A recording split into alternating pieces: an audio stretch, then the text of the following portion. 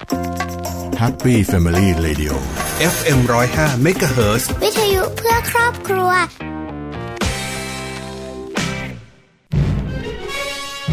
ท่านคงไม่อยากให้บ้านเมืองมีสภาพเช่นนี้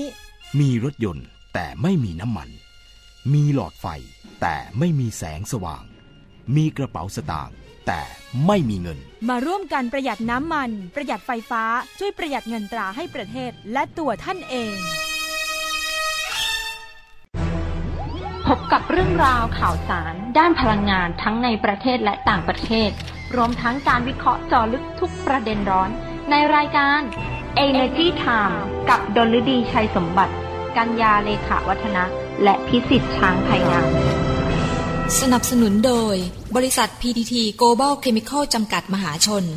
บริษัทปตท.สำรวจและผลิตปิโตรเลียมจำกัดมหาชนปตท.สผ.บุกเบิกพลังงานเพื่อโลกที่ยั่งยืนบริษัทบางจากคอร์ปอเรชั่นจำกัดมหาชนถ้าไม่เริ่มต้นค้นหาในวันนั้นคงไม่มีการค้นพบในวันนี้พบแหล่งพลังงานเพื่อคนไทยขับเคลื่อนเศรษฐกิจและทุกชีวิตให้เติบโตจะไปสุดขอบฟ้าด้วยพลังรวมใจเคียงคู่ไปถึงดวงดาวที่ฝันใฝ่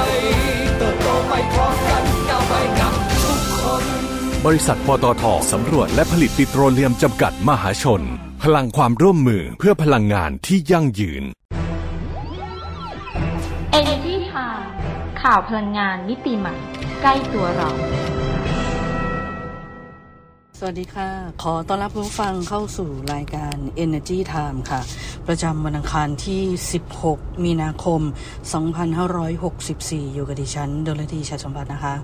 วันนี้วันอังคารก็ต้องเป็นเรื่องของพลังงานต่างประเทศเรามีหลายเรื่องนะคะมาฝากท่านผู้ฟังเยอะแยะมากมายทีเดียวทุกวันอังคารดิฉันก็จะเกริ่นแบบนี้นะท่านผู้ฟังแต่พอเล่าให้ท่านผู้ฟังฟังแล้วเนี่ยก็ส่วนใหญ่จะได้แค่ประมาณสัก3เรื่องนะคะบางทีก็4เรื่องแต่ถ้าวันไหนแบบอยากเล่ามากๆก็อาจจะ5เรื่องนะคะแต่เดี๋ยววันนี้เราเกริ่นไว้3เรื่องก่อนนะคะไปกันที่จีนเขาจะมีกำลังการผลิตไฟฟ้าจากพลังงานลมนอกชายฝั่งนะคะที่ติดตั้งใหม่นะคิดเป็นครึ่งหนึ่งของกำลังการผลิตติดตั้งใหม่ทั่วโลกเลยในปี2020นะคะเดี๋ยวมาดูกันว่าเป็นยังไง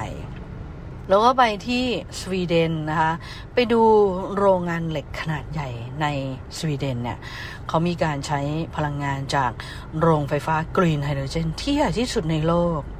อันนี้น่าสนใจมากนะคะแล้วก็ไปอีกเรื่องหนึ่งบริษัทขนส่ง FedEx ประกาศว่าจะลงทุนประมาณสัก $2,000 ล้านนะคะเพื่อทำให้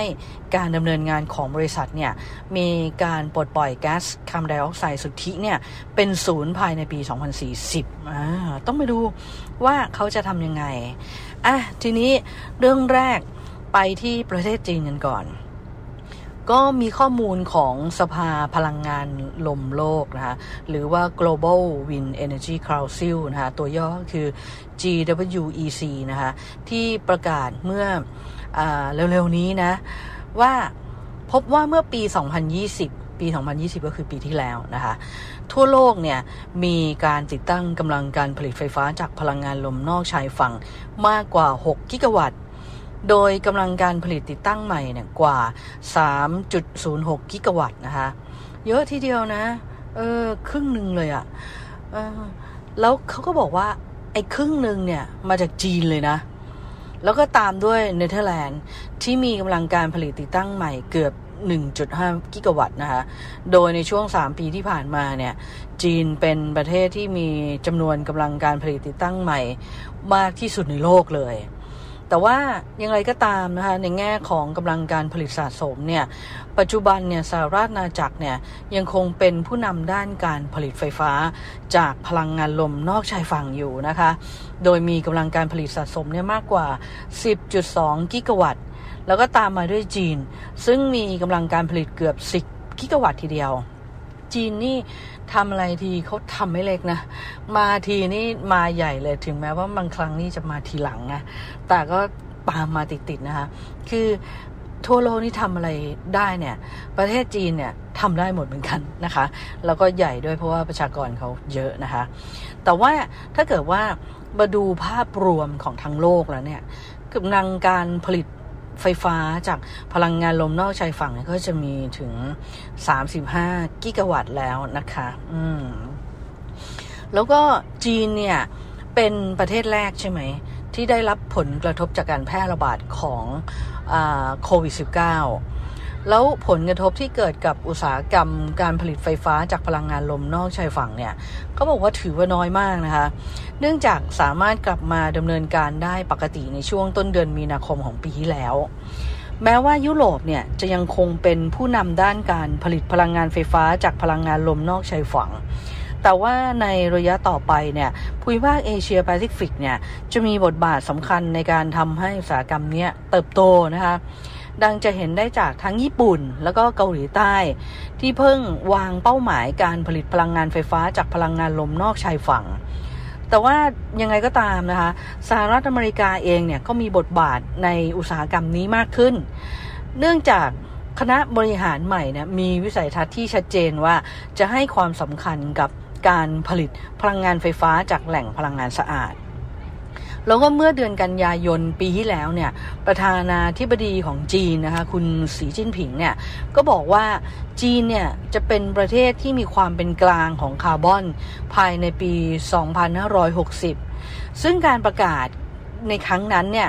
คือมันสร้างความสนใจอย่างมากเลยในเวลานั้นเพราะว่าจีนเนี่ยถือว่าเป็นผู้ปล่อยก๊าซคาร์บอนไดออกไซด์ที่ใหญ่ที่สุดในโลกเมื่อเช้าเนี่ยเพิ่งเห็นข่าวของทางประเทศจีนนะว่าเขาโดนพายุทรายเนี่ยกระหน่ำมากเลยนะคะกระหน่ำแบบคือที่ปักกิ่งถ้าจำไม่ผิดนะแล้วก็เห็นภาพแล้วภาพก็คือแบบโอ้โหเนี่ยมีแต่ทรายฝุ่นทรายเนี่ยเต็มไปหมดเลยที่ปักกิ่งเนี่ยจะเป็นอะไรที่แบบดิฉันเห็นนะว่าเขาแบบโดนหลายๆอย่างมากเลยนะคะแต่ว่าก็ไม่เป็นไรจีนก็กำลังที่จะพยายามนะคะในการที่จะดูแลเรื่องนี้ให้มากขึ้นนะคะอันนี้ไปกันที่ประเทศสวีเดนนะคะโรงงานเหล็กขนาดใหญ่ในสวีเดนเนี่ยมีการใช้พลังงานจากโรงไฟฟ้ากรีนไฮโดรเจนที่ใหญ่ที่สุดในโลกแล้วก็โรงงานเหล็กขนาดใหญ่ในสวีเดนเนี่ยที่มีชื่อว่า H2 Green Steel นะคะก่อตั้งขึ้นเมื่อปี 2020 เนี่ยซึ่งตั้งอยู่ทางตอนเหนือของสวีเดนเนี่ยจะเน้นไว้ที่การผลิตเหล็กโดยใช้กระบวนการผลิตที่ปราศจากเชื้อเพลิงฟอสซิลนะคะโดยใช้พลังงานที่ผลิตจากโรงไฟฟ้ากรีนไฮโดรเจนที่มีขนาดใหญ่ที่สุดในโลกซึ่งทางบริษัทเนี่ยก็บอกว่าโรงงานนี้จะเริ่มดำเนินการผลิตในปี 2024 แล้วบริษัทตั้งเป้าหมายว่าจะมีกำลังการผลิตเหล็กเนี่ยเพิ่มขึ้นเป็น5 ล้านตันต่อปีในปี 2030 ในขณะที่สำนักงานพลังงานสากลหรือว่า IEA เนี่ยก็บอกว่าอุตสาหกรรมเหล็กเนี่ยมีการปล่อยก๊าซคาร์บอนไดออกไซด์ทางตรงเนี่ยกว่า 2.5 กิกะตันต่อปีนะคะซึ่งมากกว่าอุตสาหกรรมอื่นๆอย่างเช่นซีเมนต์หรือว่าเคมีคอลส์อีกนะคะอีกทั้งอุตสาหกรรมเหล็กเนี่ยมันก็ยังเป็นอุตสาหกรรมที่มีการใช้ถ่านหินมากที่สุดในโลกด้วยนะคะโดยมีการใช้ถ่านหินเพื่อผลิตพลังงานเนี่ยคิดเป็น 75% ของความต้องการพลังงานทั้งหมดเลยนะคือเหล็กเนี่ยเวลาเราจะเผาเขาจะหลอมละลายเขาอะไรอย่างเงี้ยเราต้องใช้ความร้อนสูงแล้วก็ต่อเนื่องกันยาวนานเพราะฉะนั้นเนี่ยก็ใช้แบบเชื้อเพลิงธรรมดาไม่ได้ดังนั้นก็ต้องใช้ถ่านหินเพราะว่าถ่านหินเนี่ยจะจุดติดไฟยากแต่พอจุดติดไฟปุ๊บมันก็จะติดได้ยาวนานนะคะให้ความร้อนสูงเนี่ยงั้นอุตสาหกรรมเหล็กก็เลยต้องใช้ถ่านหินเยอะนะคะทีนี้เนี่ยไอตัวขนาดของโรงไฟฟ้ากรีนไฮโดรเจนเนี่ยที่จะให้พลังงานแก่โรงงานเหล็กเนี่ยคิดเป็นประมาณ800เมกะวัตต์นะคะซึ่งในช่วงเริ่มต้นโครงการเนี่ยมีการใช้งบประมาณทั้งสิ้นเนี่ย 2,500 ล้านยูโรแล้วก็กระบวนการผลิตเหล็กเนี่ยเป็นหนึ่งในหลายๆอุตสาหกรรมที่ควรมีการพัฒนาเมื่อมีการคำนึงถึงการปล่อยก๊าซเรือนกระจกขึ้นสู่ชั้นบรรยากาศนอกจากนี้ยังมีอุตสาหกรรมการผลิตอลูมิเนียมโดยผู้ผลิตรถยนต์อย่าง BMW นะคะได้กล่าวว่าเมื่อไม่นานเนี่ยทางบริษัทได้เริ่มจัดหาแล้วก็ใช้อลูมิเนียมที่ผลิต โดยใช้พลังงานที่ผลิตจากพลังงานแสงอาทิตย์แล้วนะคะก็มากันเยอะนะคะมากันเยอะไม่ว่าจะเป็นบริษัทที่ผลิตพลังงานหรือไม่นะคะแต่ถ้าเป็นผู้ใช้พลังงานทุกวันนี้เนี่ยเขาเรียกว่าคอนเซิร์นมีความเป็นห่วงเกี่ยวกับเรื่องนี้เยอะก็พยายามที่จะเลือกใช้พลังงานสีเขียวให้มากที่สุดนะคะอีกเรื่องหนึ่งนะเรื่องของบริษัทขนส่ง FedEx ประกาศว่าจะลงทุนกว่า $2,000 ล้านเพื่อทำให้การดำเนินงานของบริษัทเนี่ยมีการปลดปล่อยแก๊สคาร์บอนไดออกไซด์สุทธิเนี่ยเป็นศูนย์ภายในปี 2040 โดยทำให้รถขนส่งทั้งหมดของบริษัทเนี่ยเป็นรถไฟฟ้านะคะแล้วก็บริษัท FedEx เนี่ยกำลังลงทุนอย่างน้อย $2,000 ล้านไปกับโครงการที่เกี่ยวข้องกับพลังงานสะอาดรวมไปถึงการใช้รถไฟฟ้าแล้วก็งานวิจัยด้านการดักจับคาร์บอนนะคะซึ่งเป็นส่วนหนึ่งของเป้าหมายการเป็นศูนย์กลางทางคาร์บอนภายในปี 2040 แล้วก็ทางบริษัทเนี่ยตั้งเป้าหมายที่จะแทนที่รถขนส่งของบริษัทด้วยรถไฟฟ้าทั้งหมดให้ได้ภายในปี 2040 โดยปัจจุบันเนี่ยบริษัทใช้รถขนส่งในการดำเนินงานกว่า 200,000 คันแล้วก็ใช้เครื่องบินขนส่งเนี่ยกว่า680 ลำแล้วอีกทั้งทางบริษัทเนี่ยจะยังคงลงทุนในการสรรหาเชื้อเพลิงทางเลือกเพื่อลดการปล่อยก๊าซเรือนกระจกจากทั้งเครื่องบินแล้วก็รถขนส่งของบริษัทแล้วก็บริษัท FedEx เองเนี่ยยังจะมอบเงินสนับสนุนนะให้กับมหาวิทยาลัยเยลนี่เป็นมหาวิทยาลัยชื่อดังของสหรัฐอเมริกาเนี่ยของโลกเลยก็ว่าได้นะคะก็จะมอบเงินให้กับทางเยลเนี่ย$100 ล้านนะคะเพื่อการวิจัยด้านการพัฒนาเทคโนโลยีการดักจับคาร์บอนโดยการลงทุนครั้งนี้คือเขาตั้งใจทำนะเพื่อสร้างเทคโนโลยีดักจับคาร์บอนขนาดใหญ่ก็จะเห็นได้ว่าบริษัทขนส่ง FedEx เนี่ยเป็นอีกหนึ่งบริษัทที่ตั้งเป้าหมายสู่การเป็นกลางทางคาร์บอนภายในไม่กี่ทศวรรษข้างหน้าแล้วก็ก่อนหน้านี้ก็จะมีบริษัทอีคอมเมิร์ซขนาดใหญ่อย่างAmazon นะคะก็ได้ประกาศเป้าหมายการเป็นกลางทางคาร์บอนภายในปี 2040 เช่นกันพร้อมทั้งเรียกร้องให้บริษัทอื่นเนี่ยหันมาตั้งเป้าหมายนี้ด้วยนะคะวันนี้แถมให้อีกเรื่องหนึ่งดีกว่าก็เรื่องของบริษัทรถยนต์ Volvo เขาประกาศจะขายเพียงรถไฟฟ้าอย่างเดียวภายในปี 2030 แล้วก็หันมาขายรถยนต์ผ่านช่องทางออนไลน์นะคะโดยบริษัทรถยนต์ Volvo เนี่ยประกาศไปเมื่อเร็วๆนี้นะบอกว่าทางบริษัทเนี่ยวางแผนที่จะกลายเป็นบริษัทผู้ขายรถยนต์ไฟฟ้าเพียงอย่างเดียวภายในปี 2030 โดยที่การขายรถยนต์ไฟฟ้าทั้งหมดของบริษัทเนี่ยจะเป็นการขายผ่านช่องทางออนไลน์ด้วยนะคะเดี๋ยวนี้ซื้อขายรถทางออนไลน์ก็มาแล้วนะท่านผู้ฟังVolvo เนี่ยจะทำคือเขาบอกว่าการเพิ่มช่องทางขายทางออนไลน์เนี่ยมันจะทำให้เขาบรรลุเป้าหมายที่ตั้งไว้เนี่ยว่าจะเป็นผู้ขายรถยนต์ไฟฟ้าเพียงอย่างเดียวภายในปี 2030 นะคะแล้วก็ทางบริษัทเนี่ยเขาจะถอนรถยนต์ที่ใช้การสันดาปภายในรวมถึงรถยนต์ไฮบริดเนี่ยออกจากการขายภายในสิ้นทศวรรษนี้ด้วยซึ่งทางบริษัท Volvo เองเนี่ยได้เริ่มขายรถยนต์ไฟฟ้าครั้งแรกเมื่อปลายปีที่ผ่านมาและในระยะกลางนะทางบริษัทก็ได้ตั้งเป้าหมายให้ยอดขายทั่วโลกของบริษัทครึ่งหนึ่งเนี่ยเป็นรถยนต์ไฟฟ้าภายในปี 2025 โดยให้รถยนต์ไฮบริดเนี่ยคิดเป็นอีกครึ่งหนึ่งแล้วก็ในระยะยาวเนี่ยทาง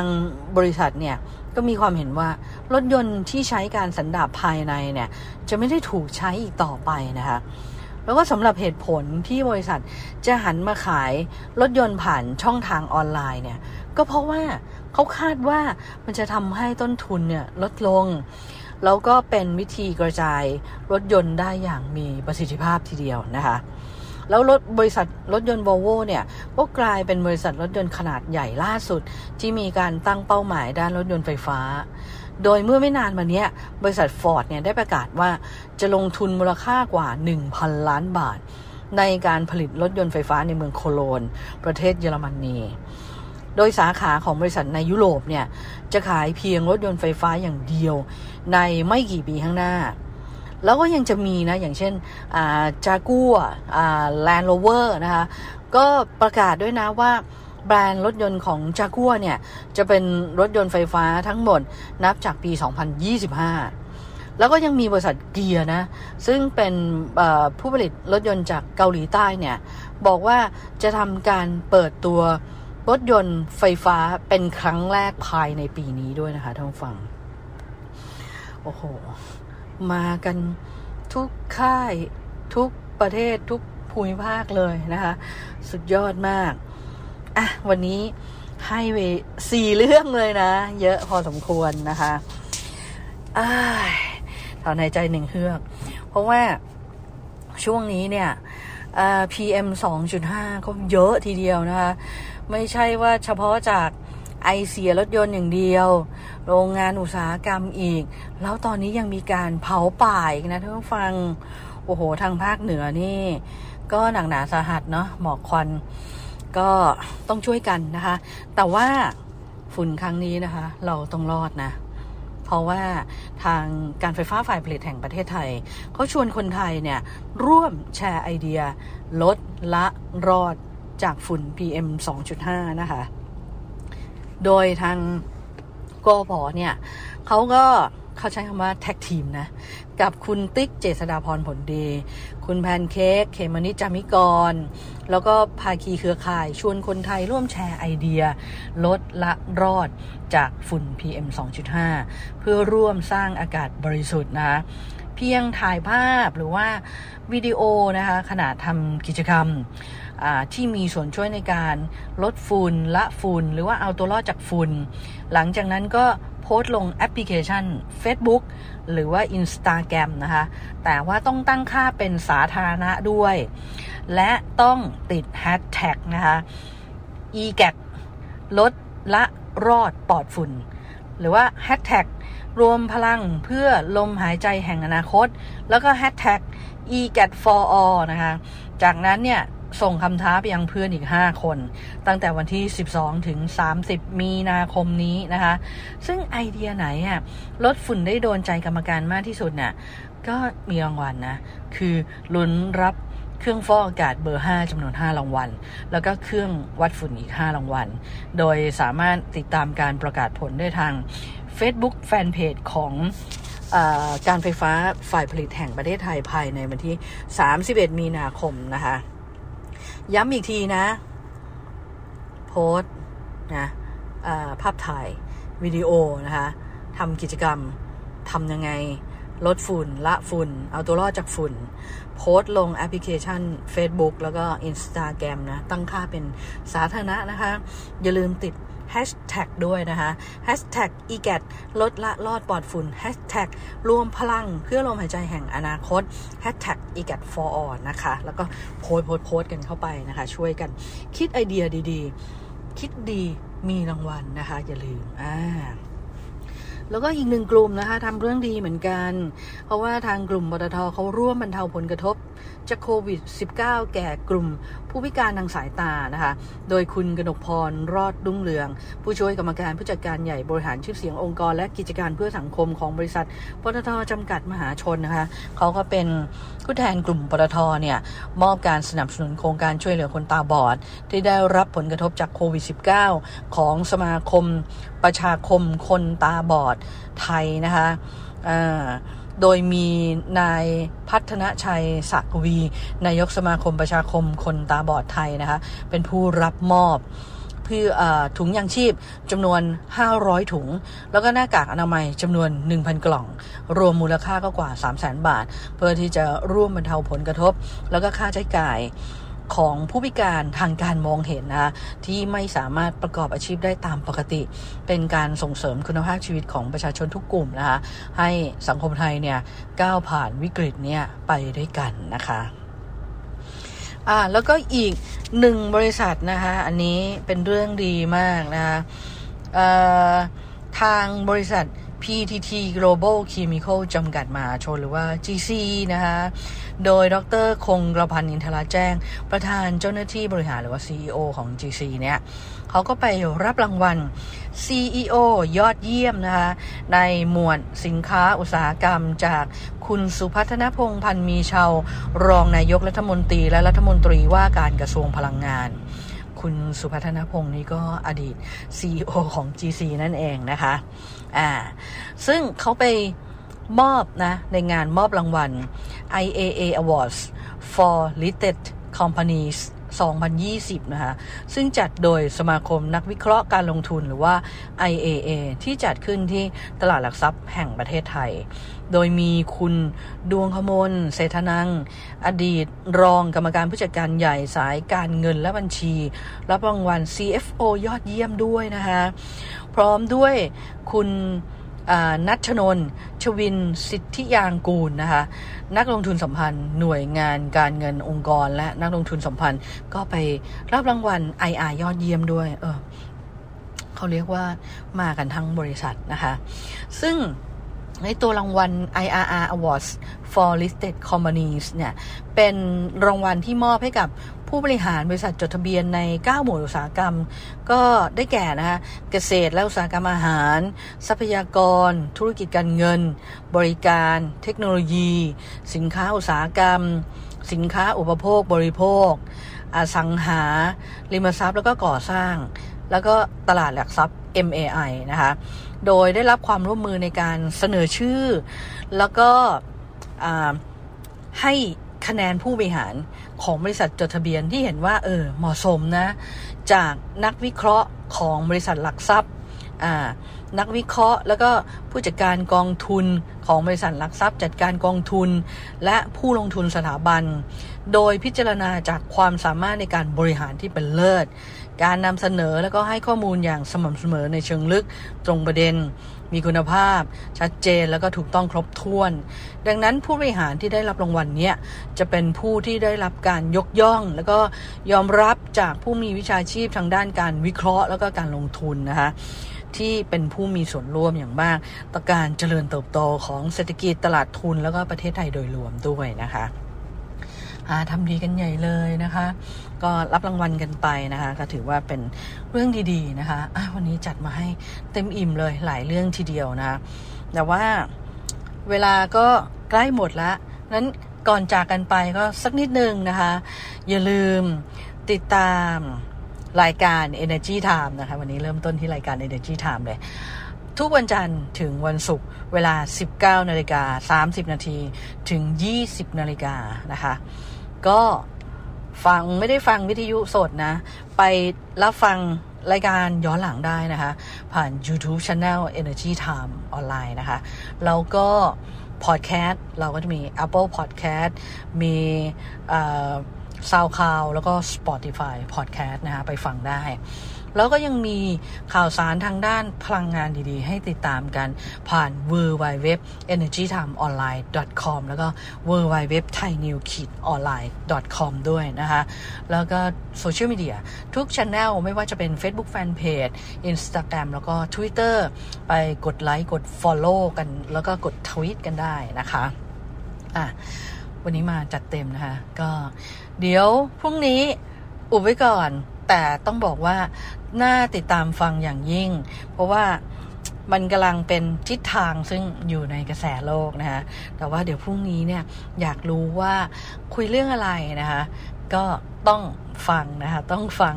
งนะคะแล้วคุณจะไม่ตกเทรนด์นะคะก็วันนี้เวลาของรายการ Energy Time ก็หมดลงอีกแล้วกลับมาพบกันได้ใหม่วันพรุ่งนี้นะคะวันนี้ลาท่านฟังไปก่อนค่ะสวัสดีค่ะ Energy Time ข่าวพลังงานมิติใหม่ใกล้ตัวเรา